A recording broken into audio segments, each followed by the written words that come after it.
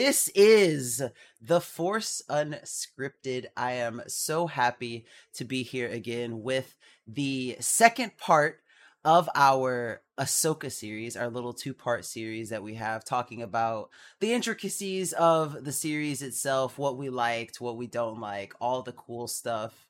Me and Hunter have been absolutely geeking out about this show. It's just been a fantastic, Star Wars media, and it's one of those things that, as I say every week, it makes us really geek out about this kind of stuff. And so I'm happy to get to continue our conversation about the Ahsoka series. So Hunter, what were your thoughts on that finale? The finale I thought it was good. It was a very big cliffhanger, literally, for some people. And there's a lot of unanswered questions. I really hope that there's a season 2. I didn't see if there was an announcement for season 2. I know there's going to be the movie coming eventually to, tie it all together. But there were definitely a lot of plot lines that were left, open-ended. And I'm excited to see where it goes. But I'm not disappointed with how it ended. I think I was worried that they were going to try and wrap it up too quickly in that last episode. So I'm glad that the plot lines were kind of left cliffhangery, because I was worried that it was just going to be too rushed and the quality was going to drop there at the end. I think that was something that we were all kind of worried about, or at least like the diehard Star Wars fans, because you're right, there are a lot of plot points that they didn't kind of tie up. So that makes me think that there is going to be another season, because there's so much, like, what happens to Shin, what is Baylan going for, what's Thrawn about to do when he realizes that Anakin Skywalker's son is the person who overthrew the entire empire. Like, there's a lot there to kind of unpack, and that's basically some of the stuff that I wanted to kind of hint at and talk about during this episode. The biggest thing that I really want to mention and start off with is Baylan. I was very interested to see where his character was headed. We had the talk about how he's not a Sith, he's a Dark Jedi, and he did a lot of interesting things. I kind of saw, if I'm being honest with you, I kind of saw that coming with the Shin thing. I really did believe Bonk Bonk's prediction in the bonus episode, last episode, about how he was saying that he thought that Shin was going to kill Baylan. And for a while, like, I really thought that, but more so, I figured he was going to deviate from wherever Thrawn was headed. That was one thing that I felt like for sure was going to happen, and it ended up happening, and I thought that was pretty cool. There's been a lot of speculation about what he's going after. I've seen all sorts of theories. I tend to stand by the fact that because we got Anakin involved in this with the World Between Worlds and him assuming the role of the father, and speculation that Ahsoka is the daughter, I really do think that he is seeking Abeloth. Is it even speculation that she's the daughter? Because she's got the life force of the daughter. Morai follows her around, and we even see Morai at the end there.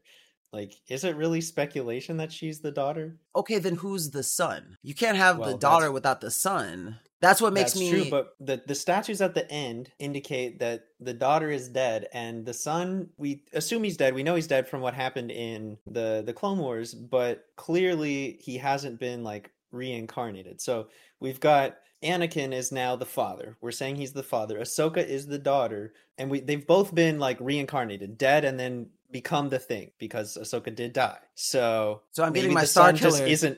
I'm not saying anything about Star Killer. I'm getting my Star Killer. Saying it only I'm makes not sense. Saying anything about Star Killer. I don't care what you're not saying. I'm getting my Star Killer.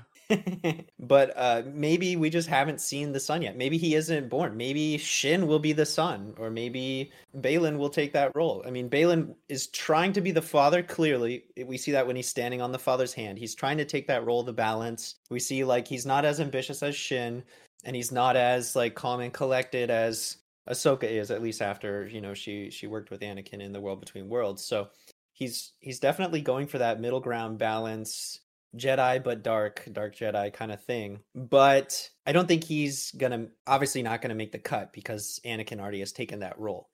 So potentially when he's, like, rejected or turned down or whatever, maybe he'll get angry for the first time. Maybe he'll show us some, like, loss of composure. That'd be cool to see. Obviously, it's going to have to be recasted. Unfortunate, RIP.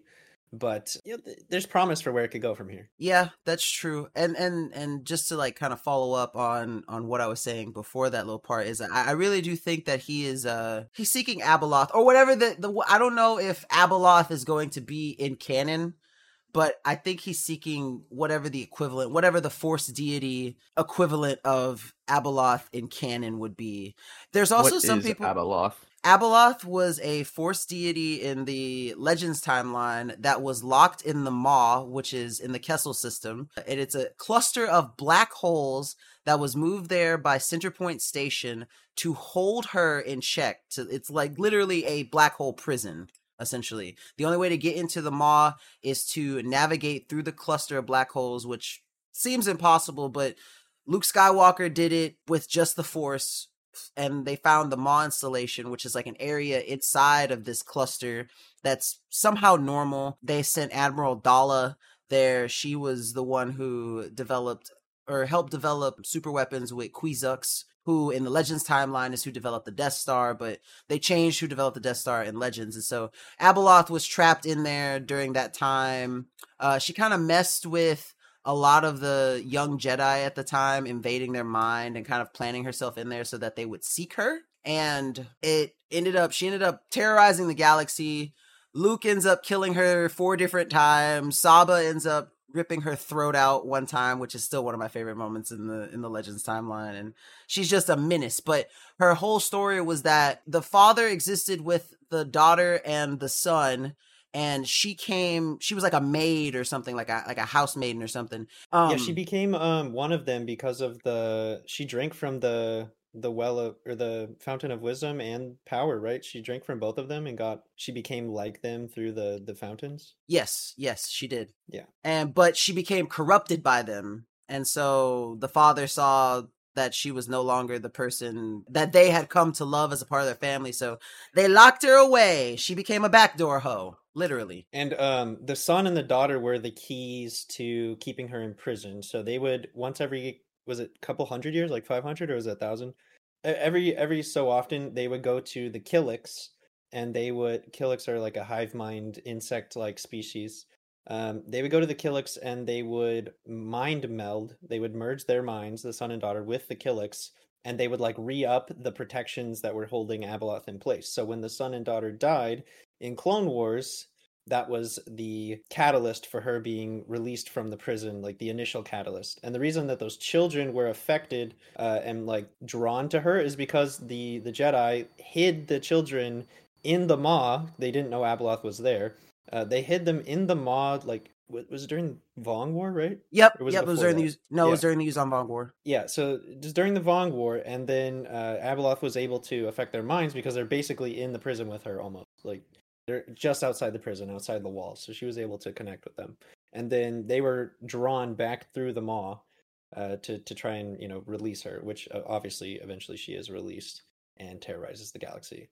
She does pull a similar kind of thing to Palpatine, where she tries to take over the Galactic Senate, but she's a little better at it because she can shape shift of sorts, like take over people's bodies and shapes. So she is able to impersonate people, whereas Palps had to actually be himself. I think they both did it excellently. They had their own ways, but Abeloth was definitely a lot I don't even want to say sneakier. It was just a lot more straightforward. Like, if you knew what she was doing. Because Luke knew what she was doing. It was aggressive, for sure. She was definitely, like, hardcore, we're taking over the galaxy right now kind of thing, whereas Palpatine was like, I have a plan. Palpatine's plan spanned over, like, 17 years. She did it in a couple of months.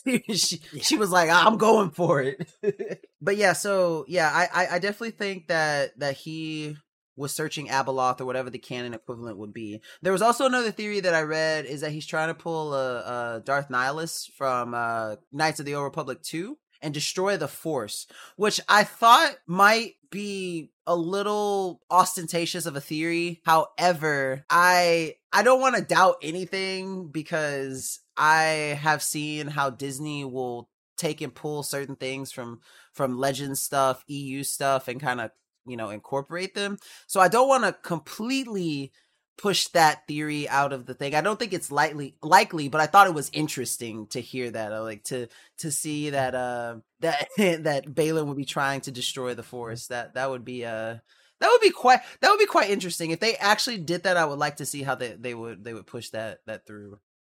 I think it's more likely than I think you're underestimating the likeliness of that, just because earlier in the series he did kind of the way he was talking indicated that he was actually trying to destroy the Force. He was trying to end it all. He was trying to stop the cycle. Those were his words, I believe, or very close to his words. So I do think at the end we see that blinking light in the distance, surrounded by the mountain ranges, which does look eerily similar to how Mortis looked from, zoomed out perspective. But I do think that it's not as far-fetched as you think. If he's not looking for Abeloth or the equivalent, I do think he's looking for like the quote-unquote origin of the Force, and he is trying to end the Force. Obviously, the Mortis gods were part of this galaxy too, because their statues are there. They wouldn't be there if they didn't have some role in this galaxy. So potentially even Mortis was here or came from here. There's a lot of, tie-ins there. So I mean, it could be the origin of the Force, or it could, be the most evil thing we've ever seen. So I'm glad you mentioned that, because that brings me to my next point,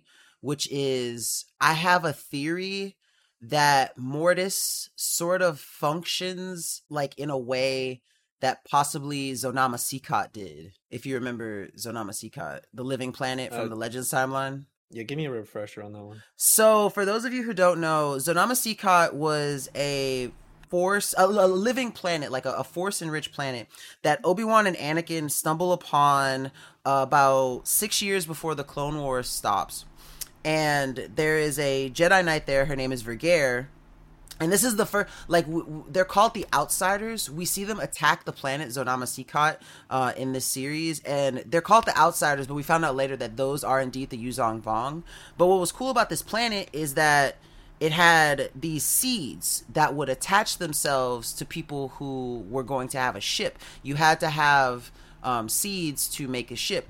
Now, Anakin, being Anakin, he had 9 seeds that attached to him, which was unprecedented. Most people would have like 2, 4 would be the max, but he had 9. So that meant his ship that would be created from those seeds would just be like super powerful in the Force, tied to him. Absolutely amazing. It was a great story. But basically the planet, being a living planet, also had like its own living hyperdrive that it could jump, but it would destroy the planet briefly, and because it's a planet jumping through hyperspace, and then it would sit there, rest for a while, and then rebuild itself. And so during the Yuzong Vong War, they think that this planet, since the whole thing about the Vong is living technology, sort of, it's not technology because they consider like technology an abomination, but this is like a living thing, so they're okay with it.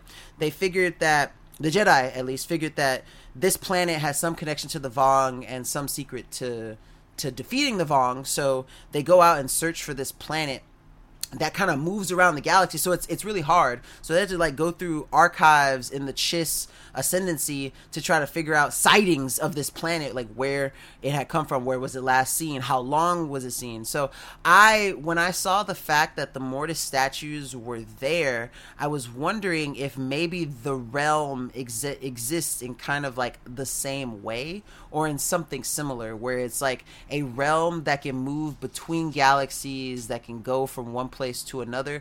Or if it's just simply there's like a Mortis outpost here, there's a Mortis outpost in the other galaxy, there's Mortis outposts across the Star Wars like universe, and those were the 2 theories that I came up with. But I would think it would be really cool if they somehow tied in Mortis's existence to Zonama Sekot, because that would be really cool in my opinion, because I loved the entire story of that, how they tied in Zonama Sekot with Vergere before the Clone Wars, turned the Outsiders into the Yuzong Vong, which we see in the New Jedi Order. And so I think it would be a really good tie-in to bring to the canon timeline. I don't know if you had any thoughts on that. Yeah, so, and talking about those like ships, if you've ever played the game No Man's Sky, they have living ships that basically fit the bill. Anyone that's ever played that will kind of know what a living ship is. It's like that. But I just had another thought along the lines of like the moving planet and whatnot. What if the place that Balin is going to is actually where like the world between worlds is? What if that's like the engine for the world between worlds, or even like the host for the world between worlds? So he's going to the physical location where the world between worlds like resides, but you can access it from anywhere through the Force or through those portals because they were tied to the Mortis gods. For instance, that mural that Ezra used. Maybe that just gives you access to the physical place that is the world between worlds, and maybe that's where Anakin is waiting. I mean, we did see Anakin's ghost on the planet, so he is capable of going to the other galaxy through the Force. I mean, why wouldn't he be able to? It's the Force. But maybe Balin's trying to destroy the world between worlds. I feel like that theory has some credibility for sure. Absolutely. I also think that in regards to the planet itself, the planet has to have some kind of significance past when Thrawn leaves. Just by the fact that the Night Sisters are there. The Night Sisters wanted to escape. They were running away from something. They were afraid. There was like a darkness on the planet that they were trying to get away from. They kind of mention it very briefly when they're talking. Oh, I might to have missed Thrawn. that. Okay. So, and all those little stasis pods, I think those are Night Sisters because they mentioned that Thrawn woke up the three that he woke up from stasis. So they were in stasis, and then I think all those other pods are other sisters, and they're trying to get their people away from whatever scared them enough that the A went into stasis, and B are trying to escape to a completely different galaxy. They're afraid of something, and Thrawn also does not want to deal with whatever it is they're afraid of. That just makes me think that it's more reason to believe that it's Abeloth, because Abeloth was a scary creature. Right, exactly. Like there's definite signs that it is something big and important and scary. I was just gonna ask, where do the sisters draw their power from? Is it the Force or is it something else entirely? It's still the Force. It's just the way that they channel the Force is more through like spells, not quite alchemy. It's like there are different interpretations throughout the Star Wars universe on how to be a conduit of the Force. So you have like the Jinsari, you have the Fallen Nasi, you have the Jedi, you have the Witches of Dathomir, and you also have the Night Sisters, which the Witches of Dathomir and the Night Sisters are basically the same thing, just kind of like a very small, tiny difference. But it's just that they are Force users. The culture of which they come from affects how they are a conduit to the Force. Think like warlocks, sorcerers, wizards, that kind of thing from like Dungeons and Dragons. You know the difference between those? Some are like more innate, some use the spells, that kind of thing. I think it's more like that. They all use magic of some kind, but they have different ways of accessing it. Okay. So yeah, I always call them the of Dathomir, especially after playing Jedi Fallen Order, and just because of some of the stuff that they do in the series. But yeah, they're still Force users. They're more aligned with the dark side. That is their thing. So like the different, I guess, factions, Force factions, you can call them. So like the Witches of Dathomir, the Night Sisters, they lean more towards the dark side. The Jedi and the Fallen Nasi lean more toward the light side, or in the Fallen Nasi's case, the white current. And then the Jinsari are like somewhere in between. They're like more gray. So they all kind of have their leanings. One other thing that I kind of wanted to mention, because I thought it was so funny that, what was it, I think it was episode 4, when we get Ahsoka the White, like in the white robes, that everyone just started calling her Ahsoka the White. And then I sat there and I was talking to my friend Gabby about this. And I was like, did they rip off Tolkien that hard? And we were sitting there and talking about it. And I was thinking about it, I was like, I mean, yeah, technically, because it was Ahsoka.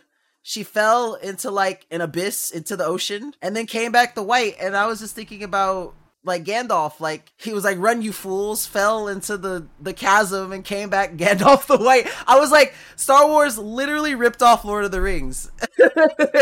And if you look at the episode title for episode 8, the Jedi, the Witch, and the Warlord, that's 100% a tie to Narnia.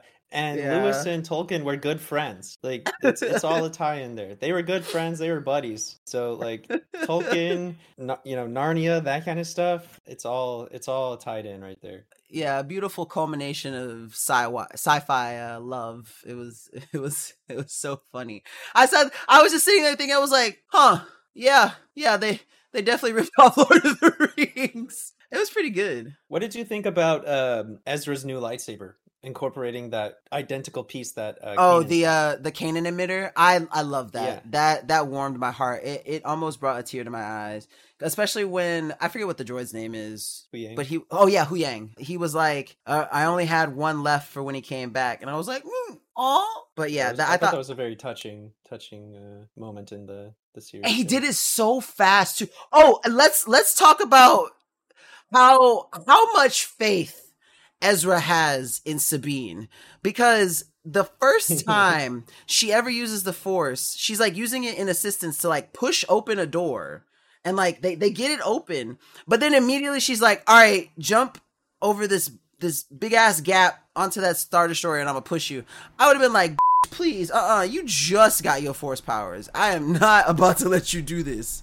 But the faith that he had, and she pulled it off too. I was so proud of her. That was awesome. That was honestly awesome. I really like that, and I didn't think it was too far-fetched, because in episode 5, Empire Strikes Back, we see Luke struggle to pull his lightsaber out of the snow as the Yeti, I forget the name of the Yeti, is coming after him, right? The Wampa? Yeah, the Wampa is coming after him in the cave, and he's struggling to get that lightsaber. And his life, the closer his life is to being in danger, the more he's able to pull it, and eventually he gets it, cuts himself free, and defeats the Wampa. Well, Sabine, same thing. She's getting choked out. She hasn't been able to use the Force so far, trying to like meditate and concentrate and that kind of thing. But when her life is in danger, she's able to access the Force. She's able to bring the lightsaber to herself to save herself in her like time of greatest need.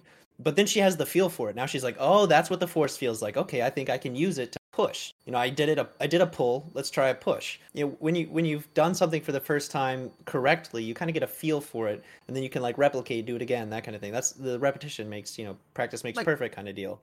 Like riding a bike. Yeah, so like, and exactly, once you take off the training wheels and you start going the first time, and all of a sudden you're pedaling down the street and your dad's screaming in the background, like, yeah, same kind of thing. You get a feel for it, and then you can keep going. So she just kept up that momentum and pushed him across. I didn't think it was too far-fetched. No, I didn't think it was far-fetched at all. I just think, I was just saying Ezra has a lot of faith in her, because ain't no way I'm gonna let a new push me across a ledge like that. Ain't no way. But I'm sorry. Did he even know? Did she tell him that she was weak in the Force? I don't think she did. So he was just like, no, she's been training with Ahsoka. She must know what she's doing. Maybe, but the way that he was talking to her before made it seem like he also knew. When they were like discussing it with I forget what the race of the Noti, is that what they're called? The Noti, yeah. Yeah, I think he knew.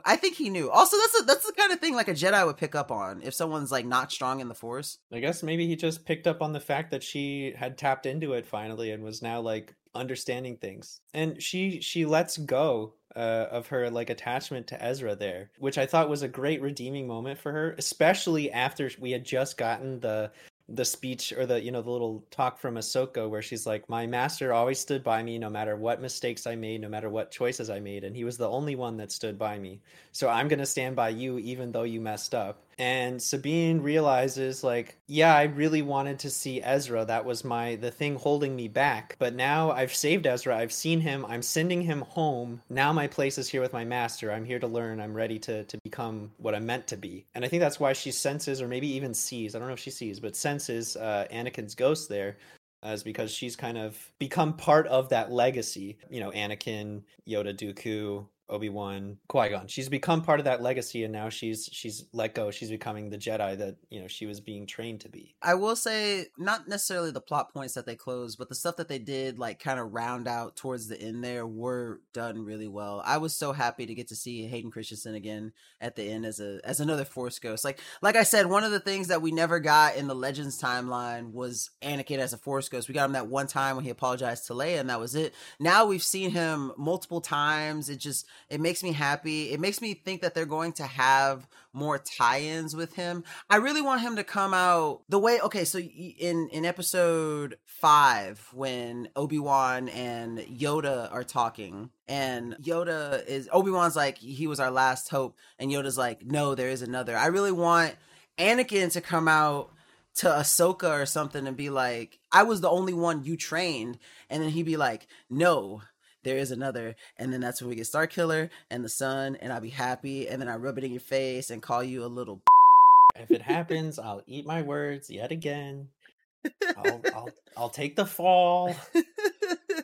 Hey, look, I only derive happiness when I can get you to eat your words. It's just a beautiful moment, man. Look, I don't mind being wrong. Actually, I prefer to be wrong because some of my theories I hate and then I'm right and then it makes me sad because I didn't want it to be true. They're never gonna make Starkiller canon. They couldn't. He was too broken. I know. So even in the Legends timeline, the Force Unscripted, the Force Unleashed 2 was not canon. The Force Unleashed, the first one was. The second one was just a game that they made for money, and it was a cool story. But the first one actually is canon to the Legends, if that makes sense. But I just think he would be too. They would have to nerf him hardcore if they wanted to make him an actual character. So I don't think that he'll actually be. I mean, I'ma still hope, but I think the Inquisitors were meant to be Starkiller's replacement in canon. I think the Inquisitors were what they decided to go with instead of giving Vader an apprentice. Just give him the Inquisitors, let him kill him off as need be.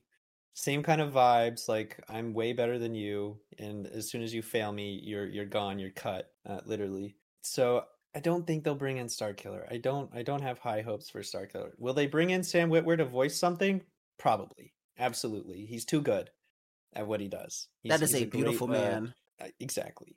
He's great in everything he's done for Star Wars, and I hope we see him some more. What did you think about Morgan? Morgan's level up there at the end. So my favorite part of that whole thing with Morgan Elsbeth was the sword itself, because if you know anything about the Jedi of 25,000 years before that time, before lightsabers were a thing, when people were still shooting bullets in the Star Wars universe, they had force imbued swords. And it really made me think about that, the Sword of Talzin, and like that time period of way back when, which is also another thing that makes me think that like Abeloth or some kind of force deity is coming, because force imbued swords are something that have been gone for tens of thousands of years. And I don't know that exactly that it's a force imbued sword, but I mean, it seems like it would be. Like, what else would it be? Like a dark, even if it's like a dark energy infused, it's still a power infused sword, which is not iconic to that time period, but the time period of whatever the High Republic, whatever you want to call it at this point, even before the High Republic, actually. This was when Jedi and Sith were still together as just Force users before they split off into factions. So I really love that scene. I really enjoyed the fight choreography between her and Ahsoka as well. But I plot armor is a bitch sometimes, cause ain't no way I'm sitting there with a force imbued sword versus like my quote unquote mortal enemy and letting two little Padawans as actually, is Ezra a knight? Did Ezra ever get knighted? Yeah, He did? he's full knight. He's Okay, full so knight. see two There's little no, well, weaklings. he's a Boken Jedi. They use that term Boken Jedi. He's a Boken Jedi. He is a full Jedi, but he is trained non-traditionally. Yeah, so there's no way I let those two walk behind me, walk past me. We've seen that happen before though. We've seen like somebody, is like, I got this, and then the other person runs off. We see that a lot in Star Wars. They like their one-on-ones. They do those quite often. I do like that Morgan was able to destroy one of Ahsoka's sabers. I think it showed her skill, and we've seen her skill before. We saw that she was really good with that Beskar spear back in The Mandalorian. So we saw like a preview of her actually being a warrior. She's not just a force wielding witch lady or witch descendant. She actually had some skill, in hand to hand combat. So I wasn't too incredulous at the fact that she was going toe to toe with Ahsoka, because we've seen her do it before. And now she has more powers, more abilities. The force is flowing through her. Her sword is glowing green with the Night Sister magic. I mean, she's definitely got some powerful tools on her side. Plus the zombie troopers. The Zombie Troopers was really cool. Shout out to Joe Schreiber, one of my favorite Star Wars authors, for doing the Death Troopers book. It only reminded me of that. I was actually so happy to see that. Why didn't they just cut their limbs off and stuff? Come on, Disney. Just cut off the heads. Like, stop hitting them in places that aren't going to be, fatal, quote unquote, to a zombie. Like, cut off their legs so they can't come after you. No one ever explained zombie theory crafting to the Jedi of the Star Wars universe. Clearly. Apparently, blasters didn't even leave a mark on the zombies either, because like I was watching some of it and it hit them, they'd go down. You wouldn't even see like burn mark or anything. So I did not notice that. I didn't notice that they didn't have the burn marks. I mean, obviously noticed that they didn't really go down, but I didn't notice that they didn't have burn marks. That's an interesting point. Those two actual death troopers, the ones in black armor, which I think was either Beskar or Cortosis, because of the sound it made when they got hit. Them being zombies was cool. Watching a death trooper with half a face choking out Sabine, like that's a crazy scary scene right there. I mean, I would be terrified if there's a dude with a half a face and his like guts and tongue and throat and everything are just like dripping out of his helmet. That's disgusting. It's also And my he's new choking me kink. out. Yeah, What? that's my new kink. It's my new kink. Are you telling me you wouldn't want to get choked out by a zombie? nah, I'm gonna pass on that one, Chief. I'm not. That's a way to go. It's death on death. Delicious. What do you think Shin's plan or Shin's like next steps are when she ended up at that like raider camp and raised her saber? You think she was like trying to take over the camp? You think she was trying to join the camp and telling them she was a friend or something? Like what do you think she was doing 100% take over. Yeah, I think she's about to Okay. slaughter them, honestly. I think she's about to pull an Anakin v Tusken Raiders. She's like, you failed me. I'm about to kill all of you. We should have taken them out and now I look bad. Okay. I didn't think that she was going to get left, honestly. I did. When she ran away from that fight with Ahsoka, I was like, oh, she's gone. She's done. She's stuck here on this planet. She's going to have to go find Balin again and be like, please, master, please let me join you. He's going to be like, you're too ambitious. Or maybe Bonk Bonk's theory is correct and she's going to go back and find him and be upset because she's stuck on the planet she and got finally abandoned. kill him. Yeah.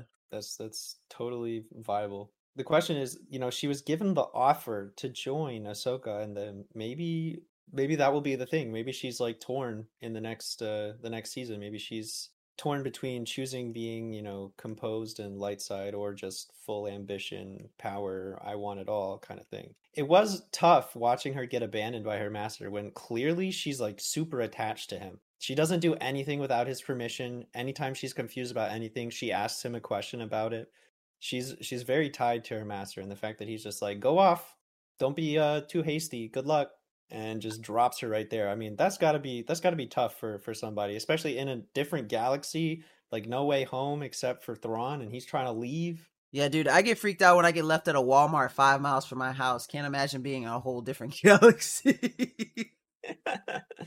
Yeah, that'd be terrifying. I think she might pull a Zek, because Zek was with the Shadow Academy for a while, like very firmly on the dark side, and then like got redeemed and still couldn't be with the Jedi, so he does his own like kind of soul searching, goes through the motions of different stuff that he wants to be, and then eventually comes back. I think it would be cool if she did something like that, like, because she is firmly on the dark side right now for the most part, or at least teetering from there, and now she's confused, so she has no more direction.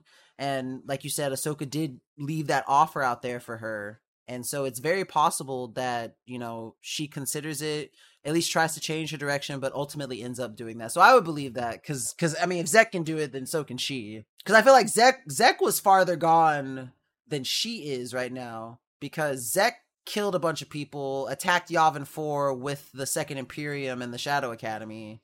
So We don't have any like history of what she's done, so she could be like firmly on that path. We've only seen her do a few things, like choking out Sabine, in retaliation for getting her butt whooped, and then attacking, Ahsoka and them and being hasty about it. But we haven't really seen her do a ton. She would have been very out of place if she had gone back. The Night Sisters and her were not getting along. There were definitely tension vibes going on there. And I don't think Thrawn honestly wanted her back. I think he thinks the Jedi and Sith both are just too volatile, too unpredictable for him to use as like effective tools in his plan. The sisters are different because he has something they want, which is a way back to the galaxy, and now they're kind of indebted to him because he's bringing them to Dathomir and whatnot. But Shin, I mean, he could send her on a mission and she could just say, no, peace, I'm going to give all your plans up. I'm actually going to go to the good side. I've changed my mind. I'm a Jedi now. They're just too unpredictable for Thrawn to use, and Thrawn would not like a tool like that. And he does think of everyone as tools. Everyone is just a tool in his toolbox, like the stormtroopers and whatnot. And I'm actually glad that you brought him up too, because he's what I kind of want to, like, the last topic that I want to talk about for today is just Thrawn as like we get to see his true like not his true military might, but a glimpse at how smart he is. The guy will take a calculated loss and even like an uncalculated loss, not flinch for a moment, and still make the best possible plan. Now, he did flinch at the one moment when he found out who Ahsoka's master was, which is why I'm excited to see him get back to the other galaxy and find out about Luke. But I mean, absolute like tactical genius. That's something that I've always admired about Thrawn, and I want him to get back to the universe, link up with Pelayan, like we know he does in Legends. I want to see the Imperial Remnant, the First Order, whatever you call it. I want to see what happens, like how the First Order comes about completely, or how Thrawn influences the First Order, or what happens to the Imperial Remnant. Because one thing that I loved about the Legends timeline was the redemption of the Empire. You know, same thing happens. They get fractured after Palpatine goes kaput. There's a bunch of warlords trying to claim territory. Moff's going crazy. Thrawn comes back and get them under one flag once again. But then he gets defeated eventually, so they splinter again, go off to their own Imperial Remnant, and kind of adopt a policy of isolationism as far as the galaxy is concerned.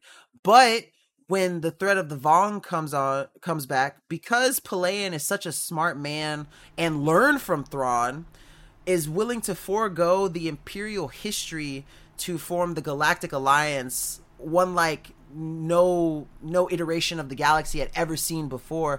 That was something that I loved about the Empire, and I want to see if something similar will happen in canon. Because if that did, that would feel like total complete fulfillment for me as far as the Empire is concerned. I would love to see that. I think it would have to be during Rey's movie, the future Yeah. Rey's movie. Oh, absolutely. Because absolutely. Yeah, we've seen the First Order fall. We've seen that they're not going to join with the New Republic. Obviously, they try and take over, destroy. They destroy like 5 inner core planets. I mean, they're definitely not friends at all. And I don't think Thrawn would ever kind of go that route either. It would have to be in Rey's timeline that there's some galactic threat that needs to be dealt with. We'll see. That's like years in the future. I'm excited.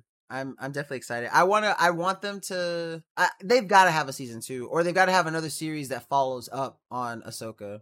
But I'm really excited to see what happens, because I really want to know what happened to Ahsoka by the time the sequel trilogy comes around. Because we don't know at the moment. We'll find out. The Filoni movie it's going to tie it all together, including Skeleton Crew, which hasn't come yet. I'm so excited. Also, one point that I wanted to mention to you and see what your thoughts on it. So you know how Ahsoka has the recordings of Anakin with like the lightsaber stuff, and what if because we know she goes and talks to Luke at least 1 or 2 times. What if she showed those to Luke, and that's how Luke became such like a bona fide, or part of how he became like a bona fide lightsaber master? I wonder what he would think of getting to see the footage of his father, because he doesn't really get that in Legends Timeline. He gets a few of Obi-Wan from the archives, but not of his father. What do you think about that? That's a good point. I don't know, maybe, but I feel like I don't know, man. I want to know what made Luke so afraid. Like in the future, so afraid that he's willing to like almost kill Kylo just to keep him from potentially going down the wrong path.